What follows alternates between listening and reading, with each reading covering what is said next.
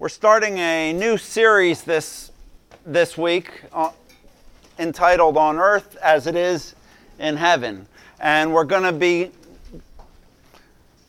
someone has put it this way, that you could sum up the Christian mission by saying the job of Christians is to bring heaven into earth. The whole Christian mission is summarized, and simply it's the chore of bringing the glory and the grace and the love of heaven into down to earth. This began when the King of Heaven came from heaven to earth, and it continued through his ministry. Remember the kinds of things Jesus did as he healed the sick, as he gave sight to the blind, as he fed people who he knew were hungry, as he even kept a party going when they ran out of wine. These were all things that were pictures and intrusions of the power of the kingdom of heaven to earth.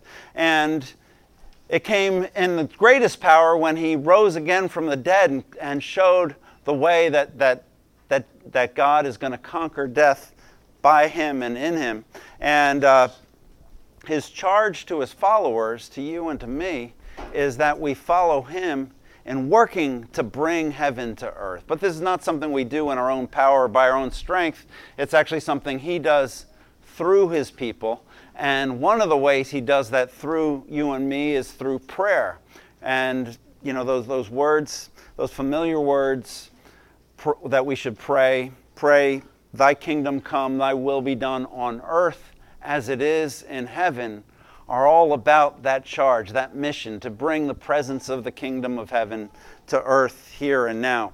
And so for the next couple weeks, we're going to be looking at the Lord's Prayer. And I don't know, some of you might be familiar with the Lord's Prayer. I know for me, I heard it first as a little kid sitting in church, and just like we did today, you would hear the whole congregation kind of break out into this thing, and after a while you memorized it, and it sort of became this background noise that you'd hear as you're sitting in church fidgeting and trying not to get in trouble, but really wishing you were somewhere else, It's sort of just part of the church liturgy. And then, what happened for me when I became kind of a student of the Bible and started studying the Bible for myself, discovered that there was profound meaning in the words of the Lord's Prayer. In fact, there's books and books and books written just about the Lord's Prayer and the concepts that are in the Lord's Prayer. And so I said, wow, that's really an interesting thing. And so I started seeing the Lord's Prayer as sort of this summary of Christian faith and life, in a sense. And then later in my ministry, I started volunteering at a place called Market Street Mission, which is a recovery ministry for people in the town I used to serve in. And I remember once being at a meeting, a recovery meeting, where everyone was talking about, one of those meetings that starts off with everyone introducing themselves by their first name and saying, hi, I'm an alcoholic, or I'm a drug addict. And then they went on to share the deep struggles and profound issues they had. And then at the end, we all stood up and everybody recited together the Lord's Prayer. And it was eye-opening for me, because after sitting in that meeting and hearing the stories of those guys and then saying the Lord's Prayer, it took on a whole new meaning, a whole new significance, not just an abstract theological summary, but what does it mean to pray, thy kingdom come, thy will be done, forgive us our debts as we forgive our debtors, and lead us not into temptation, but deliver us somehow, deliver us from the evil one. And to talk to people, or to hear that recited by people who are actually struggling and fighting for their own deliverance and asking God for their deliverance, gave the prayer a whole new meaning. But even that was years ago, and now I should be more profound and more eloquent in my prayers, but I find a lot of times you kind of come to the end of yourself, and there's situations in your life or situations in the lives of people you know and you care about, and you feel like you got to pray for them, or you should pray for them, but you're kind of at a loss. Like, what do I even pray in this situation? How do I possibly pray for this person, or for this problem that I'm facing, or for this circumstance that I just can't manage? And you know what I've come to? A useful thing to pray is, our Father who art in heaven, hallowed be thy name. Thy kingdom come, thy will be done on earth as it is in heaven. Give us this day our daily bread, and forgive us our debts as we forgive our debtors, and lead us not into temptation, but deliver us deliver this circumstance, deliver this situation, deliver our community from the attacks of the evil one. It's not the most profound or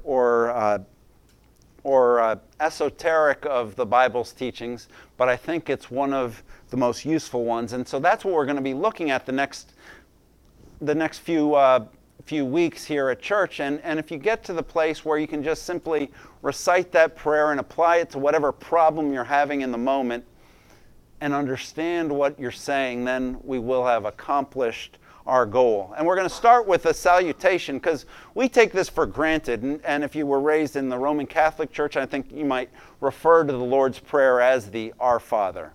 But Jesus' disciples asked him how to pray, and Jesus said, this is how you should pray. First of all, say, Our Father in heaven. And we take that for granted, but that was revolutionary in Jesus' day because Old Testament people didn't refer to God as a father.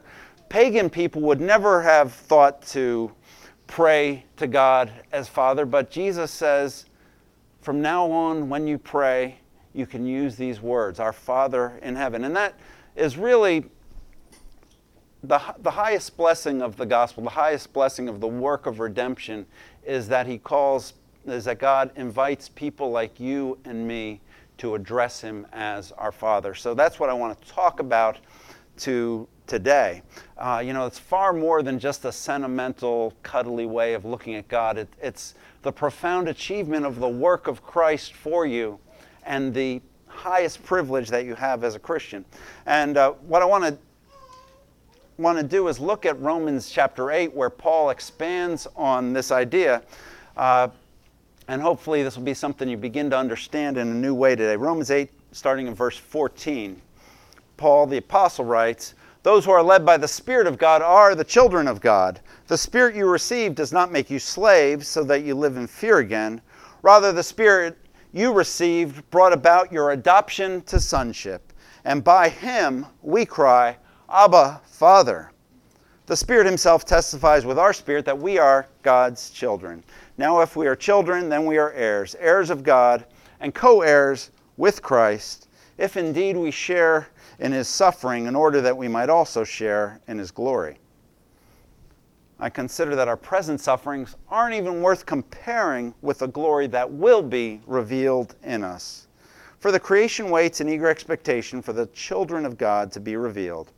For the creation was subjected to frustration, not by its own choice, but by the will of the one who subjugated it, in the hope that the creation itself will be liberated from its bondage to decay and brought into the glorious freedom of the glory of the children of God. We know that the whole creation has been groaning as in pains of childbirth right up to the present time. Not only so, but we ourselves who have the first fruits of the Spirit groan inwardly as we wait eagerly for our adoption to sonship, and this is the redemption of our bodies. And this is God's word for us today. So what I believe and what this passage shows us is that bringing heaven to earth begins with you personally beginning to understand what it means to be a child of God. Because what is heaven? In essence, one of the things heaven is it'll be that time when finally the fullness of your sonship, the fullness of your adoption is experienced in your life. But we can begin to experience that a little more as we understand and as the Holy Spirit works on us. So I want to just go through 4 things here. First, this salutation, Our Father, tells us of our status before God, which is the basis for prayer. In the pagan world of the ancient Near East, the basis for prayer was usually sacrifices people would bring. They bring their goats, they bring their sheep, they bring money maybe to the temple, and they'd make a sacrifice, and based on that sacrifice, they might feel permitted to offer a prayer or a request to God. And in the Old Testament people usually thought in terms of their compliance with the law. If they had kept all the rules, if they were following all the laws of God, then they felt they were entitled to come before God and make their requests to God. But Jesus comes and he says there's a new way to come before God. He's not a king that you need to bring an offering to. He doesn't have a checklist and he's making sure you've crossed off everything and then he'll hear your prayers. But he invites you to address God and think of God and experience God as your Father in heaven. And this was a revolutionary idea. This was a new idea, a new way of thinking about God and addressing God that Jesus introduced to his disciples. It wasn't something he inherited from someone else. It was saying you've got to completely rethink who it is you're praying to and how it is you're getting through to him. And when you pray, say, "Our Father who is in heaven." And so that was Jesus' idea. And then just so you understand, now we're looking at Paul today, and Paul took that idea and he ran with it, and he developed it further, particularly in Romans 8 and Galatians 3 and in other places. He developed this idea of what it means to be a child of God, and in other places in the New Testament it's developed further as well.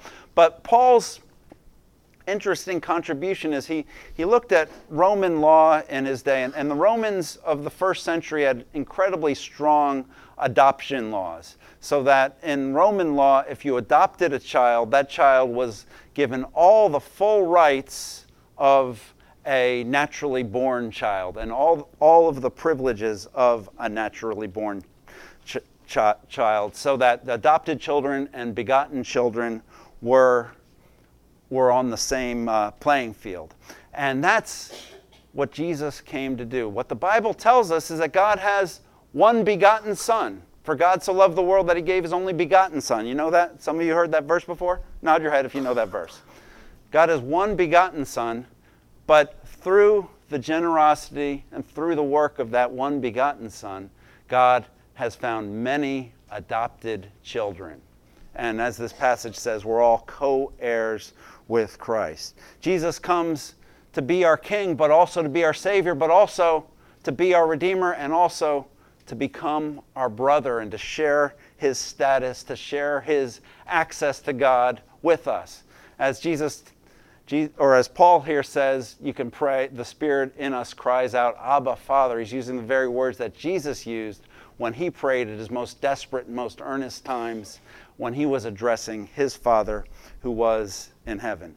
So what this means is to be a Christian, it's not simply that you're saved from hell. It's not simply that you're right about religion and other people are wrong about religion. It's not simply that you were raised in America and not in India or a place where people believe different things. But it means, in essence, that you are invited into the presence of God and you can relate to God as a father would relate to his children. It's, our relationship with God is not a boss-employee relationship. It's not a customer-vendor kind of relationship. It's a family relationship. If God is your boss and you're his employee, then, there's a danger that you might get fired, right? Or if God is a vendor and you're a customer, you might say, well, this isn't working out for me, or the vendor might say, well, you can't afford what I'm giving anymore. But if God is your father and you are a family member, that relationship is completely different. And so our relationship with God is based on this status that we call him Father. I mean, one way to look at this is you think of your family, and probably many of you, and you think of your family, your extended family, there's people who you're related to, where if you weren't related to them, you would have no relationship with them. Can everybody visualize that person? If you can't think of that person, you might be that person. Just keep that in mind. But you maintain that relationship and you see them at Christmas and at Easter and things like that because they're family, right? And that status as family puts them in a different category in the series of relationships that you maintain. But what it means to be a child of God is that our relationship with him is not based on our performance. Our relationship with him is not based on what we have to offer him. Our relationship with him is based on the privilege we have as those who are adopted into his family. And just as Jesus himself has privileges before the throne of God, so do you as the brother of Christ, as the adopted child of God. I think in this day, but I guess in every day and age, we spend a lot of time thinking about our relationship status. And, a lot of times you're filling out forms and it's like, what's your relationship status? And you're like, which box should I check, Single, in a relationship, or just it's complicated. And you don't know which one applies to you. Or then if your relationship status changes, you're like, well, do I want to update this on all these things? If I update my relationship status on Facebook, is it going to send an announcement out to 1,200 people who I've known over the years? And so sometimes it gets a little confusing and you wonder about these things. But what it means to be a child of God, what it means to call God Father, is that the relationship status that defines you is not whether you're single or married or in a relationship or divorced or widowed or bereaved or whatever it might be, but the new relationship status that defines you ultimately and essentially and permanently and eternally is the fact that you're a child of God, and you go back to that. And so when we're struggling with what our relationship status is, or our relationship status isn't what we wish it was, this is the foundation we can come back to, because we can't get our security and our identity from our other relationship statuses as they come and go. We've got to find it in our connection with God. All of our other statuses become secondary when that becomes real to us. So it's that status as a child of God that is the thing that redefines us. And that's also where our prestige comes from. In this world, we tend to be drawn into the various status symbols. And, for different people, those might be different things, but they're symbols, things that we purchase to let other people know what our real status is, what our real importance and what our real significance is. And what ends up happening most of the time is we spend money we don't have on stuff we don't actually need in an effort to impress people who don't care, right? And have you ever found yourself doing that? But when you find your new identity as being a child of the King, and you realize that you're a brother of the Savior of the universe, or a sister of the Savior of the universe, you've got a new basis for status, a new status that's not symbolic, but that is real, and you can go back to that as the basis for your security, the basis for your identity. But it's not just a status, it's also an existential experience. Look at verse 15 and 16. He says, the Spirit himself testifies with our spirit that we are God's children. The job of the Holy Spirit in this day and age, one of the jobs of the Holy Spirit is to give you an assurance that you actually are a child of God. Because, some of the deepest brokenness and deepest heartbreak in our life comes from broken relationships, or relationship disappointment, or relationship loss, or relationship lack in various places and in various ways. And this idea of being a child of God, this New Testament idea of being a child of God, is not something that we just paint over all of those things, but it's something that goes to the core of your being. And the Spirit of God testifies with your spirit that you are a child of God, and that's what heals you. That's what makes you whole. That's what gives you peace, and that's what gives you joy in all of the ups and downs and tumults and fears that we have in life. And so we have the status of knowing God's our Father, but then we also, by the Holy Spirit, should have the experience of the Spirit testifying with our spirit that we are indeed children of God. And when we're experiencing bad things and difficult things and painful things in other areas of our life, we can go back to this hope, we can go back to this reality, and we can go back to this dynamic in our lives. And like I mentioned, he invites us here. He says the Spirit testifies with our spirit that we are God's children, and it enables us to call out, Abba, Father. And that's to echo the prayer of Jesus, the intimacy that Jesus had, the assurance that Jesus had when he prayed in his most desperate moments, and he was calling out to God. Those are the words that we are invited to use. That's the experience we're invited to have. What happened we talk about bringing heaven to earth. The mission of Christians is to bring heaven to earth. But that starts with the presence of heaven coming to earth in our own lives, in our own consciousness, and in our own experience. Because sometimes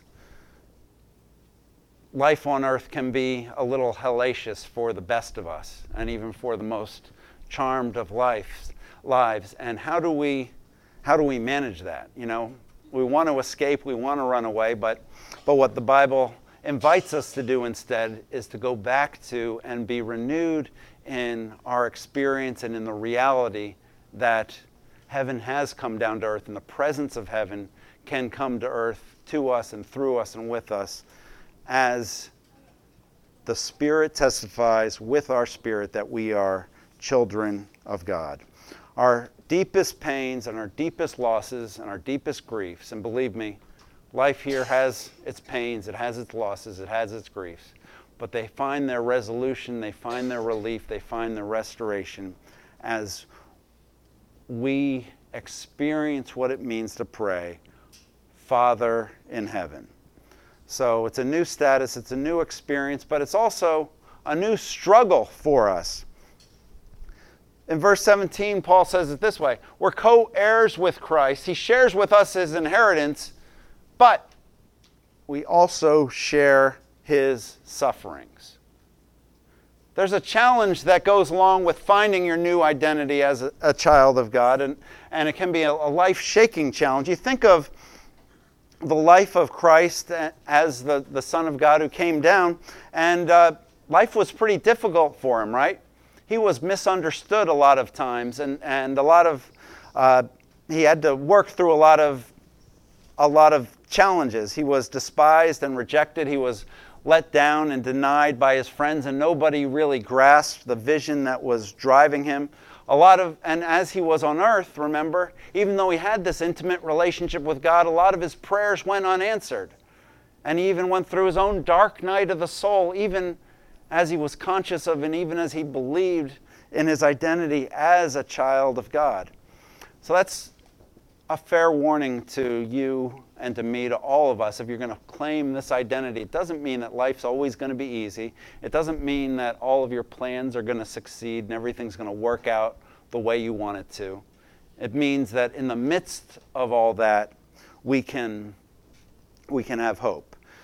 In verse 22, he puts it this way, that the creation was subject to frustration, and that all creation groans. We're in the stage of history where creation groans, and we don't have to look far for that. We look globally with how the environment is being affected. We look socially with the divisions in society. We look nationally and internationally at the conflict between nations and the conflict between groups around the world. We look at the political environment in our country and in every other country, and there's all kinds of things that are broken. There's all kinds of things that are unfair. There's all kinds of people who are suffering in all kinds of difficult ways. There's pathologies in our cities. There's addictions in the suburbs. Closest to home for many of us, there's breakdowns in our closest relationships with our family members. And there's bodily breakdowns for others of us when we suffer with serious physical problems. But Jesus entered into the groaning of creation. Jesus participated in the groaning of creation so that he could be a part of the redemption of creation. And Jesus' identity as the Son of God didn't exempt him from suffering. In fact, it caused more suffering. It was intensified because of his connection with the Father and because he felt accountable to do what the Father wanted him to do, not what was easy or expedient in the moment. And so the challenge for you and me, if we take this mantle, if we decide to live this out, and if we find our ultimate status as children of God, then we're going to be making unfortunate decisions that result in all kinds of difficulty and hardship for us, just as Jesus had to suffer and had to work for us. So the challenge is, as we share in that status, we're also going to share in his sufferings.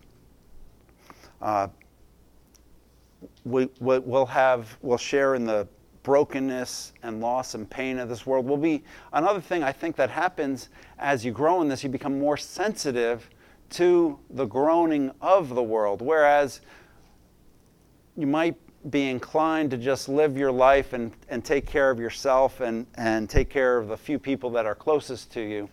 As your heart is opened by God and as your heart is opened to your identity as a child of God, one of the things that happens is we become more aware of people who are suffering around us, whether it's friends or family members or neighbors or people in our city or people in other countries and other continents. And sometimes entering into their suffering and getting involved in their challenges is another way that brings suffering on ourselves. We become more vulnerable to the pathologies of the world because instead of protecting ourselves from poverty and heartache and disease, we try to help people who are bearing those burdens and end up burdening ourselves.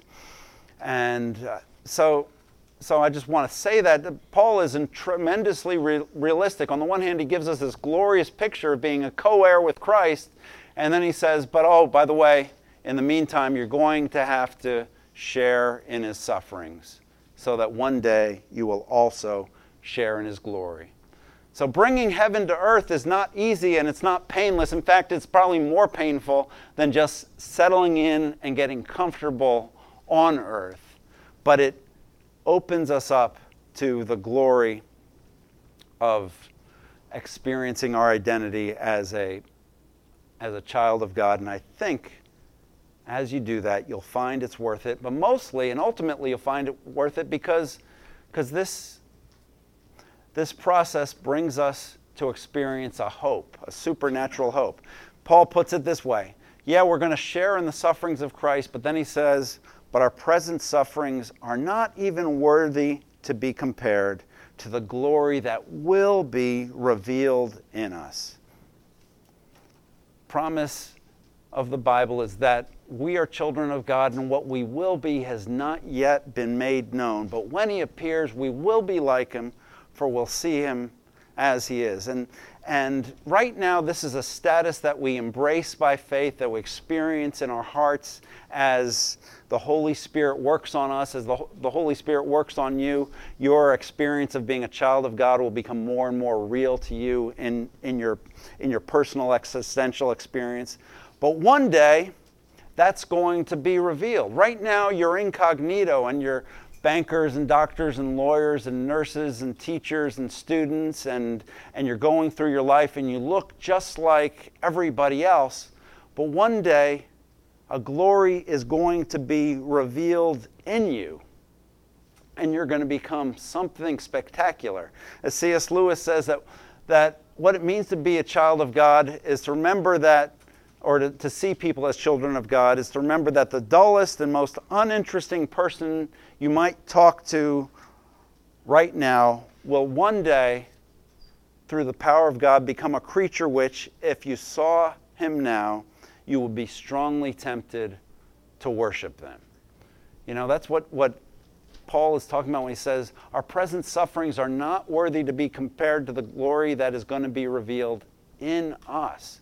The glory of what it means to be a child of God is something that's so blinding, something so staggering, something so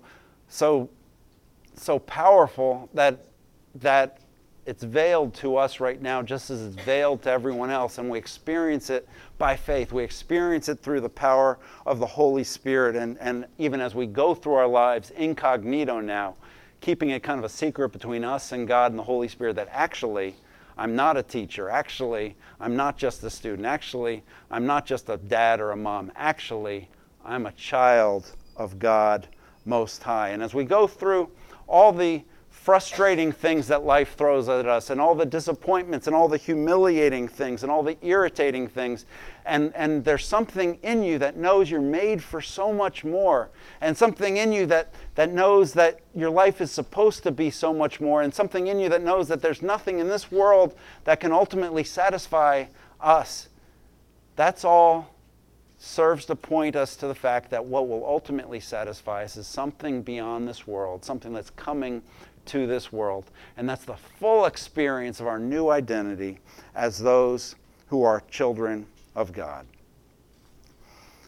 You know, right now, the struggles and the losses that we have loom so large, but one day, what's going to be revealed is the glory in us, the glory in us as those who've been adopted by God, the glory in us as those who are brothers of Christ. Remember at the Transfiguration, right before Jesus' suffering, he was up with his disciples and he was transfigured before them, and they got a glimpse of his glory, and they could barely look at him because his face was so bright, because his countenance was so bright. But one day, that's how our countenance will be. One day, that's the glory that we will have. Right now, you know, we might be losing our hair. We might not like what we see in the mirror. You know, we might have various struggles. But one day, that glory will be revealed. One day, our job titles, our relationship status, our bank balance, our street address will all become inconsequential. One day, our pain and sorrow will be not worth comparing to the glory that we've had. And you will take your rightful place as a child of the King, as a co-heir with Christ. And until then, we can pray, Our Father in heaven. Let's pray now. Father, I just particularly want to pray for those who are sharing in the sufferings of Christ at a level right now that is feels unbearable to them. I pray that you would give them this hope of glory in the midst of the humiliations, the heartbreak, the rejections, and the agony.